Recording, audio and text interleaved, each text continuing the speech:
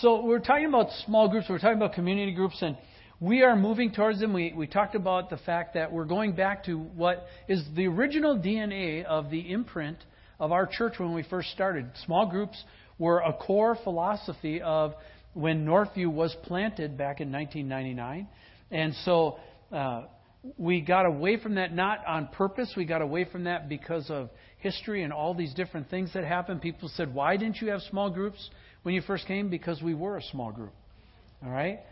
Everybody knew everybody. We knew each other's name. If we had a family meal, we just rolled out the tables and we were all there and we all visited. And it was, many of us remember those times and pretty spectacular memories. Well, now we've gotten larger. If I said this morning, is there anybody here this morning who could stand up and name every person in this auditorium? The odds are there's no one. I can't even do it. Right? And there was a time when I had all the names and the phone numbers memorized. That's no longer true anymore. So, and there's a first service. Right? So even if you could do this service, you couldn't do the first service. So there's a need for us now to break into smaller groups for the simple reason is that you can't know everybody, but you should be known by somebody. Somebody should know your name. You should have a posse. You should have a tribe. You should have a place where you belong where they don't walk and say, hey, what's your name again? But they walk in and say, hey, Rich, oh, Rick, good to see you.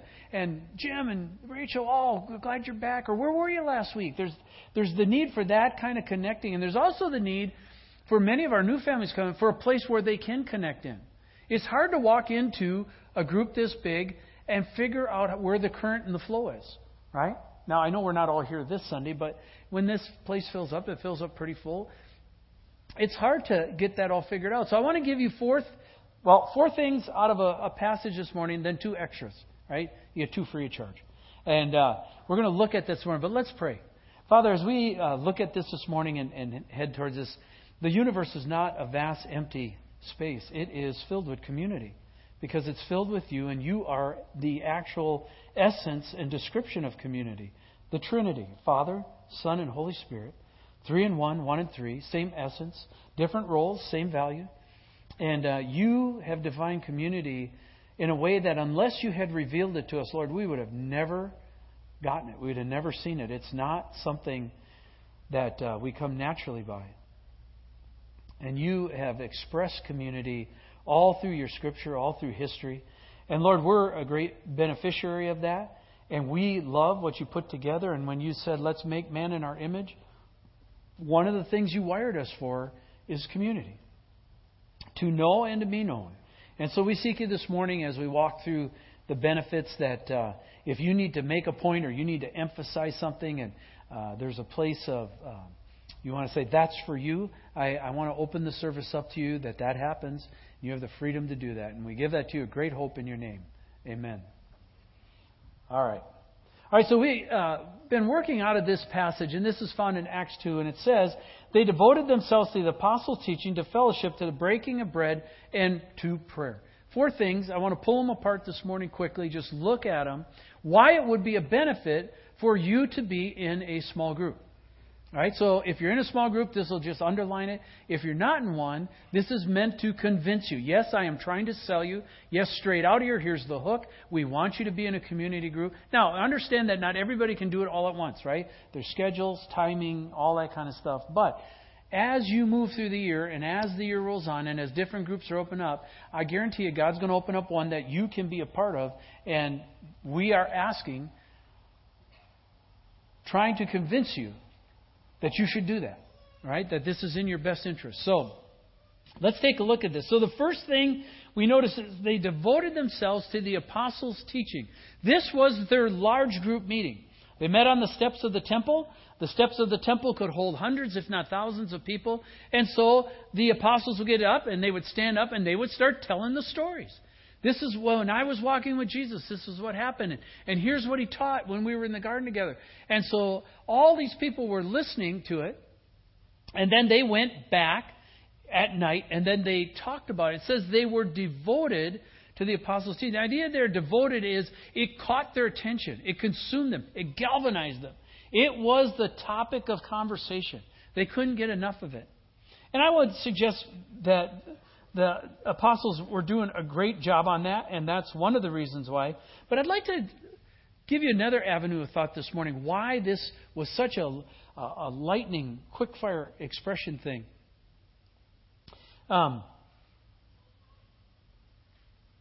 When you think about it, it had to be electrifying. It had to, I would say, stunning and mind-blowing all at the same time. What are you talking about, Steve? What was stunning or mind-blowing? Think about it from their perspective, right? This is the Lord's promised people. They have been in synagogue all their life. They've grown up. Many of them have memorized whole books of the Old Testament. They've worked with the Torah. They've done all this stuff, so they know the Word well. But they suddenly saw it in a different way. Go to that passage in Luke 24, the Emmaus Road. And the story, as you go along,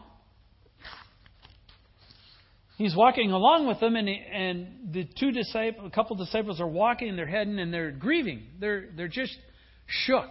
Everything they landed on is blown up. Jesus was put to death. They're just in grief. And this guy comes along and says, "Hey, what are you guys talking about?" And the response is, "Are you the only person in Jerusalem who's not heard about this?"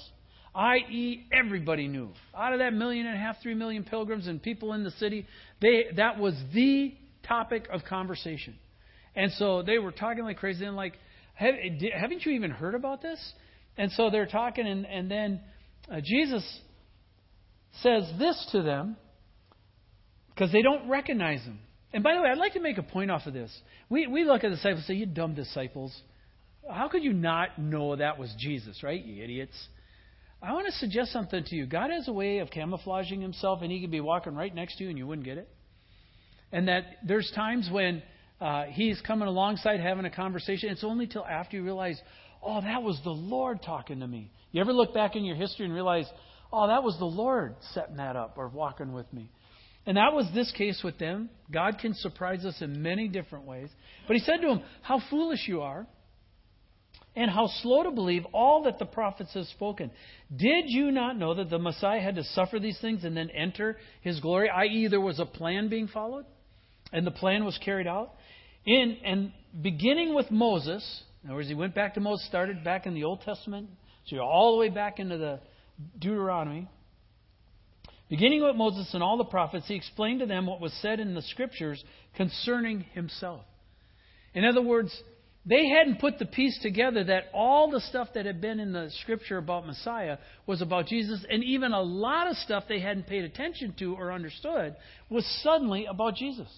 And they said to each other, if you go a little farther down, it says, they asked each other, "Were our hearts not burning within us while he talked with us on the road and opened the Scriptures to us?"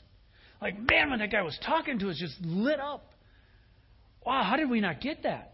Right? Suddenly they recognized who it was that had been talking to him. He had disappeared, and they realized that it was Jesus. They were suddenly able, not just these disciples, but the whole nation, the whole city, was able to see it through a different... Can you imagine what Isaiah 53 looked like all of a sudden when you realize that Jesus was the person it's talking about? Like, whoa! Now, if you don't know what Isaiah 53 is, go this week, grab your Bible, look up Isaiah, take chapter 53. You can even read the last part of 52 and just look at what it says. And they looked at that for the very first time and realized that was speaking about Jesus. Whoa! Where else was he found? And they found hundreds, if not thousands, of places that revealed Jesus. So they were like having these Bible studies and people going, "Hey, do you remember this one? And what about this one?" And they were just lit up, suddenly realizing that Jesus was that person. He had fulfilled all of that. And they were finding all the Scriptures that they'd never seen that way before. I want to suggest something for us. Likewise, Scripture can come alive for us in the same way. Literally. When Jesus literally opens our eyes to things we've never seen or heard about him before. I'm coming from this viewpoint as one who's read the Word a lot. I've, for the last 35 years, have read through the Bible once a year for the last 35 years, along with reading a lot of the other books and also studying a lot, right, for messages and that kind of stuff. And there are things when I'm reading along, and I know I've read that passage at least a couple dozen times, if not a couple hundred times, and all of a sudden something jumps out of it. I'm like, where did that come from? How did I never see that? You're kidding me. But I realize as I've grown, my walk with the Lord has gone longer, as I've gotten more mature, that's a new word for older, right? All of a sudden, God's able to pull something out that I hadn't seen before, and I realize there's levels in the Word that are absolutely astounding. You can never fathom the depth of God. You can never fathom the brilliance or the mind of God, and don't ever think you've got Him figured out. And always remember, He hasn't played all His cards. We may have played ours. He hasn't played all His. All right? We are talking about the King of the universe, and they were looking at this. It came alive. And I just want to say, a lot of us were reading through the Bible, and the odds are fairly good that for a lot of us, that schedule went out the window this summer, right, with vacations and everything. Don't stop. Just pick it back up. Where'd you end? Where'd you stop? Just pick it back up. Start reading again. Just pull it back together and get on it, because you will find things that will astound you. But the question for this morning is, where does that happen the best? This is kind of one-way communication, right? We're thinking together. God anoints the ministry of preaching. He always has. He calls us to do it. That's the role. I better do my job. I better do it well. You better listen well, right? And you need to see if I'm telling the truth and go in the Word and find out. But where does this happen the best? Happens in the setting of community groups, right? Because you can ask questions. And by the way, if you feel like you're years behind, community groups is the best place to be, because you can actually say, I don't get what this pastor's talking about. Or Pastor Steve was talking last week and he said this. What did he mean by that? And you get answers, and then all of a sudden you realize, I'm not behind anymore. Right? It's a fantastic give and take where it uses different skills. And so I want to encourage you that for the Word, community groups are a fantastic avenue of delving and finding things in the Word you never found before. It also says they devoted themselves to fellowship. Right?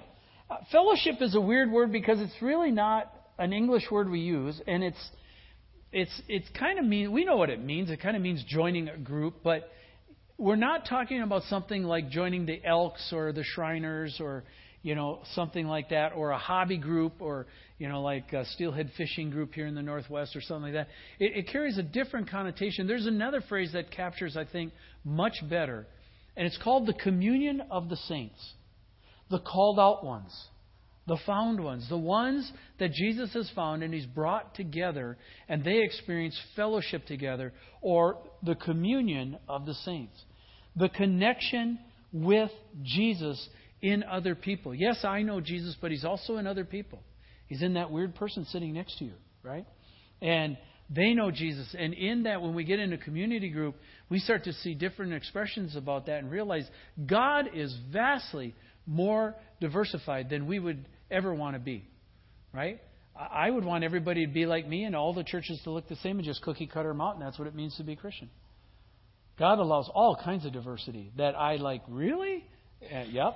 It's an amazing thing. But fellowship, when you come from the outside, it cannot make sense. I know it didn't to me. Back before I knew the Lord, I was at college, and there was a group, and they were going to have one of the Packer coaches come in and talk. And so they had a big poster, and here's this poster of the Packer coach. So I looked at all the information on it. I tracked down, and I saw it was sponsored by the Navigators. I didn't know who that was. I thought it was a sailing club at school. All right? If you know the Navigators, it's a big-time memorize Scripture, discipleship, lead people to Jesus, win the world kind of group. Right? I thought it was a sailing club. So I go and knock on the door. My two guys that live next to me, Mike and Mike. There was Big Mike and Little Mike. I don't have time to tell his story. Fascinating, funny story. But so Big Mike answered the door, and I said, "Hey, Mike, he said, what you up to, Mitch?" I said, "I want to go to your sailing meeting tonight." And he goes, "Sailing meeting?" I said, "Yeah, the one with the Packer coach coming, and you guys are sponsoring it, the deal." And he goes, "Awesome, Mitch. We'd love to have you." Never told me. Had no idea what I was walking into. I again ran into this word as I was being corralled and lassoed for Jesus with that very same Packer coach who called me up and invited me to his Bible study. And I can't figure out why a Packer coach is calling me to a Bible study, because in Green Bay, the Packers are more God than God ever dreamed of being. All right. And so why is this guy calling me? And he says, "And by the way, Steve, we have marvelous fellowship." I think there we're back to the boats again. What is with the boat thing? I don't, that was just language I didn't understand. But now being in it, I totally understand what he's talking about is we have communion together. We are connected. We are tied together in our group. You're welcome to come. And so I experienced the most amazing fellowship I ever had. I would be invited over for dinner, and we would have dinner, and then they would jump around a piano and they'd start singing. Now, if you're a 20-something, that's not the hottest thing in the world going on. I found it the most galvanizing thing I'd ever done in my life. And they talked to me, and they helped me, and they spoke words of just truth into my life, and it was an incredible, incredible deal. I experienced firsthand what I didn't even know it was. And if you're out on the outside, you just starve. You're lonely. You got nobody. If you're in a community group, you've got posse. You got people. That's where people care. That's where people will say, hey, how did that interview go? Or how did that go? And they keep in touch with you and they track with you. Why? Because they're part of your tribe. They're part of your posse. They're part of your community group. And you experience the community of the saints. The other thing is you experience accountability. Here's what I found out about what I've learned about accountability. Accountability can't be demanded. It can only be given. Right? You ever try to demand account? Now you ever do this? Now you are accountable for this, and I'm going to check up on you. How well does that work? But if you come in a group and say, "Hey, I've got some struggles. Would you be willing to walk with me?" I'd be willing to give you permission to check up on me, how I'm doing. That's a completely different thing. That's a gift. That's given, and that's something that happens often in a small group. Does not happen often in a big group. When you think about it, that's the context that it takes place the best. And then the last piece, one of the things you experience that I think is wonderful, laughter. Right? You get in a small group and you start talking together and funny things, and you laugh together, right? And you cry together, and you just experience life on life together. And the whole theme of what we're trying to say is don't do life alone. If you are out on the fringes, come on in. Come into a community group. Don't do life alone. The third thing, and I like this one. I hope you guys will like this one too. But it says they devoted themselves to breaking bread together. I like that one. I like food. All right, awesome deal. And but food does something. It's incredible. You ever been in kind of a cold conversation? Maybe it's a whatever business or talking about the Lord, and then you go and have breakfast together, and all of a sudden it warms up. There's just something that food brings to it that changes the tone and the direction of a conversation. There's something special when you get to eat with other people. Hey, would you come to our house and have a barbecue together? Just something like that, that simple, changes the tone. I learned this early in youth ministry, right? If you try to go cold, you don't get much, right? I remember talking to students, how you doing? Good. Where's your walk with God? Or I don't know. Right? You ever try that? Right? It's kind of hard. But I found, man, if I bought them a big burger and I bought them a big chocolate shake or a big Coke, and then I let them get halfway through that burger and halfway through that shake, and then I asked the question, blah, blah, blah, they would tell me things they wouldn't tell their best friend. It was unbelievable. All of a sudden, I was their best friend. Why? Because they like food. They're hungry. Teens are always hungry. I buy them food. If I buy them food, I'm their buddy. If I'm their buddy, they can trust me. Block. Right? And so Coke Talks became famous because it opened a door for people to talk where they never would talk before. And that's true in community groups. So you sit around, come in and come in, all of a sudden you have some dessert or something, and boom. Don't the conversations just roll out? And that's what happened with these guys. They broke bread. They had meals together. And it was powerful. Once you begin to eat, you can have a really good conversation. I don't think adults are all that different.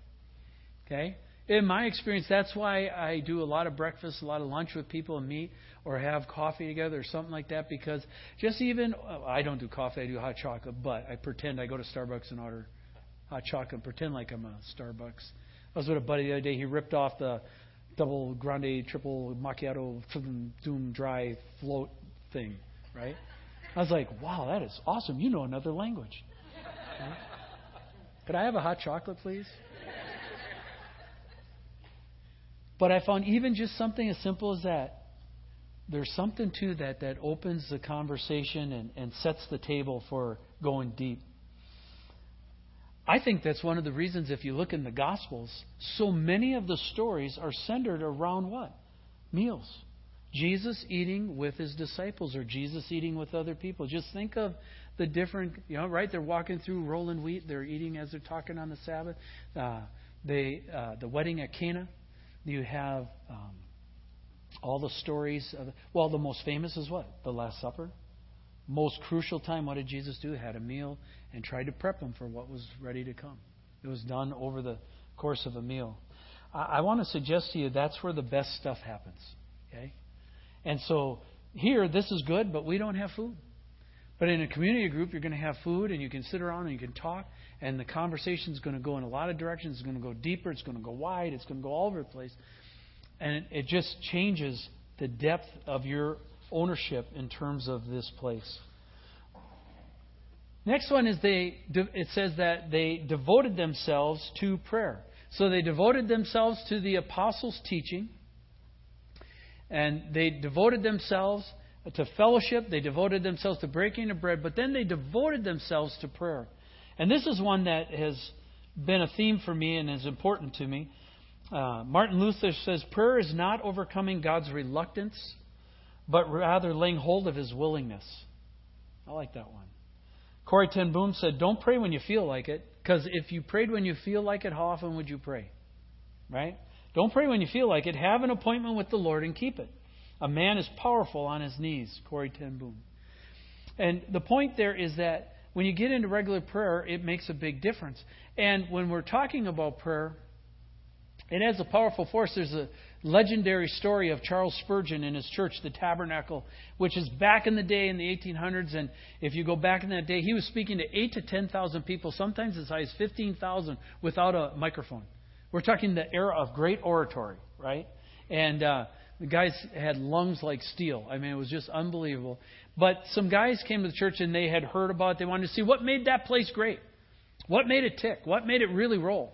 And so they were there, and the guy stood up and said, oh, would you like to see the church? And they said, well, yeah. And he took them around, and they said, would you like to see the boiler room? And they said, well, sure, because he was nice, but they didn't know why you go to the boiler room. When he went to the boiler room, he opened it up, and inside the furnace room down there were 700 people praying for the services that were about to happen.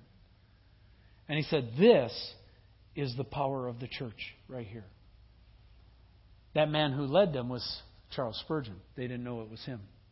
Right? And he attributed to the power of his ministry to the prayer that took place before it. And I've always had that in my heart, all through youth ministry and then through family ministry and then here as the head guy. I have always coveted having a prayer time before the services begin, because I know so much depends on what Jesus and the Holy Spirit bring and not what I bring. And every Sunday morning, this is an open invitation. At 8:10, we meet up in the conference room. And it's an open meeting. We meet from 8:10, we pray to 8:30, and then we break and come down here. All the day that there would be 700 people in that conference room praying for our services. Wouldn't that be spectacular? We'd probably need a bigger room. Probably need a bigger room. Now, why am I emphasizing this so much? Why is it such a point? The point, I've emphasized fairly strongly prayer here at Northview and the need for us to be praying, being a praying group, with the special emphasis on the importance of couples praying together. And the statistics are that 80% of all Christian couples do not pray together. It does not mean they don't pray. They pray a lot, but they don't pray together. And I have said that I think that's a strategy of Satan. I think it's a strategy to weaken the church. I think it's a strategy to weaken couples. I think it's a strategy to let a lot of things slide when otherwise it shouldn't slide. And one of my encouragements is that couples should pray together. You thought I would get off that theme. You thought I'd let it go. You thought I wouldn't bring it up again. You're like, I'm sick of hearing that from you. I'm going, good. When we all start praying together, I will shut up. All right? But until then, we have a need that we have to accomplish, and that is we have to learn to pray together. Where's the best place to learn to pray together? Isn't it in a small group? Isn't it in a place where you've got some trusted friends? And one of the great things about a small group is that you can be and you can listen to others pray. A lot of how I learned to pray is listening to how my mentors prayed, and reading how others prayed through history, and watching how other people address God. And I know that my prayer life has changed dramatically over the last 30 years. For one thing, I address God far more respectfully than I ever did when I first started out. but I learned from listening to others. Well, not too many of us are going to stand up and pray in a large group like this. A lot of us, that's just not our gig. That's not how we operate. It's not how we work. But in the context of a community group, that can happen very easily. And suddenly you can be there with your spouse and praying. And by the way, if you're a single person, that's a fantastic place to be. Right? You say, well, I don't have a mate to pray with. No, but you have your tribe and posse to pray with, and they are your family, and they will be your voices, and they can pray with you, and you will have all kinds of things that work out that way because you got people stepping in the gap with you. Right? It's just, prayer is just really important. Now, I know it's not always possible, especially in the case where one of the marriage partners is not a believer, but for the vast majority of us, that's not true. It's hard for us to set a regular time. What's better than setting one time a week where we get together with a group, and part of the responsibility there is we pray together over the needs that become apparent in our group and for our church. I think that's kind of self-explanatory. There's two other ones that I want to add to that list this morning, and one is when I hit crisis. Often we think of crisis like when Gary had a heart attack or someone dies in the family. Certainly having a small group makes a difference. But I want to suggest that most of life is crisis, right? Don't you kind of go from one crisis to the next or one problem solving to the next problem solving? And sometimes stuff hits you and you're just sitting there scratching your head like, what do I do with that one? Right? And in a community group, in a small group, what's so powerful is someone can say, hey, have you thought of this? Like, for example, I say, hey, I'm thinking about making a job change. And then someone group says, hey, well, did you do this or this or this? I didn't even think about those things. Or even where they say, hey, I can't really help you with that, but I can pray for you. And I have somebody you should go talk to. And they lead you to somebody. That's happened for a lot of us where in our small groups it's led us to answers that we would have been fishing for forever. And in a community group gets answered in a night or gets answered in 3 weeks because they knew where to send us. They knew where to take us or they knew who to ask. Right? If I'm out on the outside, I can sit here and pray forever. But if I don't have people I'm talking to, I'm not in the network of the body of Christ. And the body of Christ can really help me. Well, how do I do that? I've got to get tied into a small group. I've got to get tied into a community group that knows me, and we know how to learn to ask questions together. And so I think crisis is really important for that. We talked about how the church was scattered. The church went into immediate crisis. Right? You have 7 chapters in Acts, all greatness, people being added daily, thousands coming to Christ, and then boom! Persecution, blow up, Paul's going after the church, and it just gets obliterated into a debris field all over the Middle East. And yet it survived. How did it survive? It survived by small groups. We, by the grace of God, have not experienced any kind of significant persecution in our country, at least not yet. May that always be true, and may God have mercy. But if that day comes, the church will survive. It probably won't survive in this format, but it will survive in that. It says Paul went from house to house dragging people and putting them in prison. But notice he couldn't get to all of them. Right? He couldn't get to all of them. And so that's one of God's primary ways of keeping the church alive during difficult times. And then I want to suggest the last one to you. This one you maybe haven't thought of. But if none of that has convinced you, I want to give you one that I think is very potent and very important. There is a practice that a lot of us have gotten away from. We don't think it's necessary, and that's the confession of our sins. Right? If you go to James chapter 5, it says this. It says, therefore confess your sins to each other and pray for each other so that you may be healed. The prayer of a righteous person is powerful and effective. Most of us have, for example, I have, but we have a picture of a Catholic take on that where you go to the confessional, you confess to a priest, and then you walk out and your sins are confessed, right? In a Protestant world, we say, I talk straight to Jesus. I don't talk to no human. I talk only to Jesus.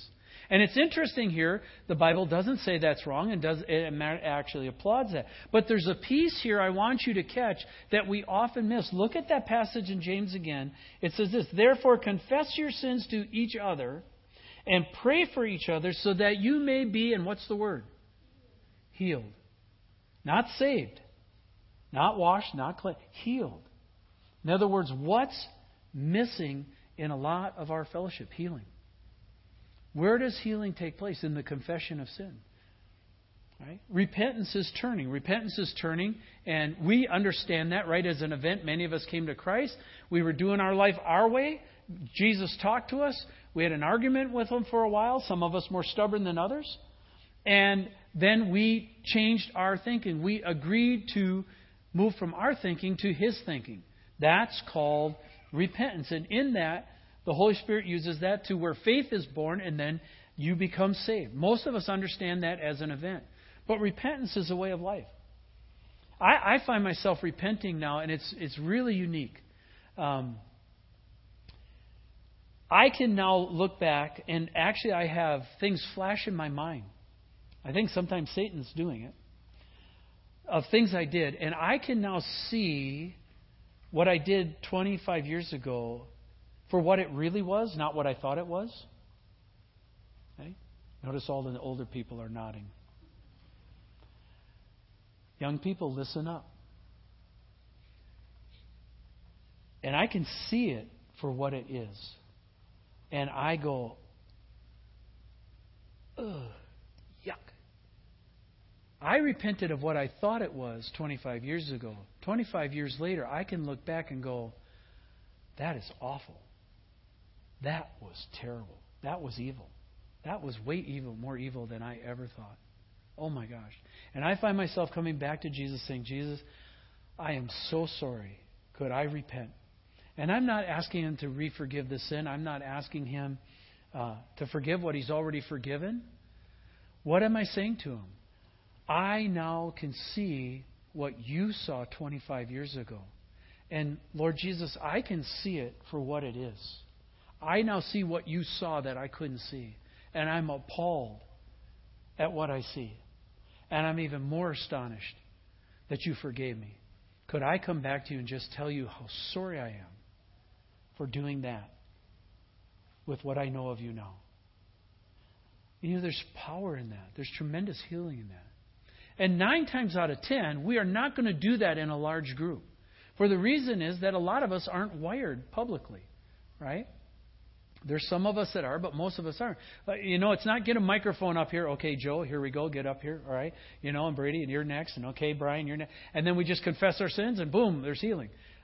That's not good. We have, the revival scene mentality. We're familiar. But we also know what went wrong with that. We know how that was manipulated. We know how that stuff got jerked around. And so we're really gun-shy. Where can confession of sins really work? I want to suggest to you in a small group. In a place where I trust the people who are in that group. And I come in and say, hey guys, I did not have a very good week this week. And I want to confess something to you that I'm very ashamed of. But I want to confess it because I need you to pray for me. I did not do well this week. And in that context, what's said in the group stays in the group. And that group becomes trusted because they carry, and in that comes tremendous healing. If we want to see the church move, we've got to see the church healed. Where does the church get healed? In small groups, in community groups is where it happens. Youth guys know this. Youth guys know this with a passion. That's why they love camp. What is camp all about? Run kids till they're ragged, put them in small groups, give them some food or sugar especially, and out it comes, right? And through the course of a week, confession takes place, and then through the course of the week, what happens? Healing takes place. Same was true for adults as well. My point is not to manipulate you. My point is to convince you that community groups, the direction we're going, is the right direction. We're recapturing something that we need to recapture, but it will only be recaptured if we participate in it. And so I want to give those reasons for you. Number one, it's a great place to be devoted to the Word. It's a great place to be committed and experience fellowship. It's a great place to break bread together and have relationships that you walk through. We're in one. I look at my life. I've been in small groups all my Christian life. Matter of fact, I do not know how I would have made it apart from the small groups and accountability groups that I've been in. We're in one right now, and we're just walking our group through and watching the kids grow up. And we just popped the first one into college, and that Kayla, my oldest daughter, is the first one out of a group of 25 kids that is launching, right? And we're walking life on life together, and it's incredibly valuable. We don't want to miss. It's a fantastic time. They broke bread together, and they prayed together. And in that prayer was the healing not only of the church, but of the nations. Let's pray. Father, as we seek you this morning, your validation of what we've talked about would be pretty important. And so I seek you, Father, for my friends. We know timing is a big issue. We know seasons of life is a big issue. We know calendar's a big issue. We know that young families makes it doubly hard. We know it's hard for singles. Matter of fact, Lord, there's more reasons why small groups or community groups shouldn't work than there are for why they should work. In there is the power of your Spirit. Lord, would you birth in us the ability to have health through the confession of sins, to go through crisis together, and to experience the communion of the saints. May that capture us, and may we be devoted to it. And we ask this in your name. Amen.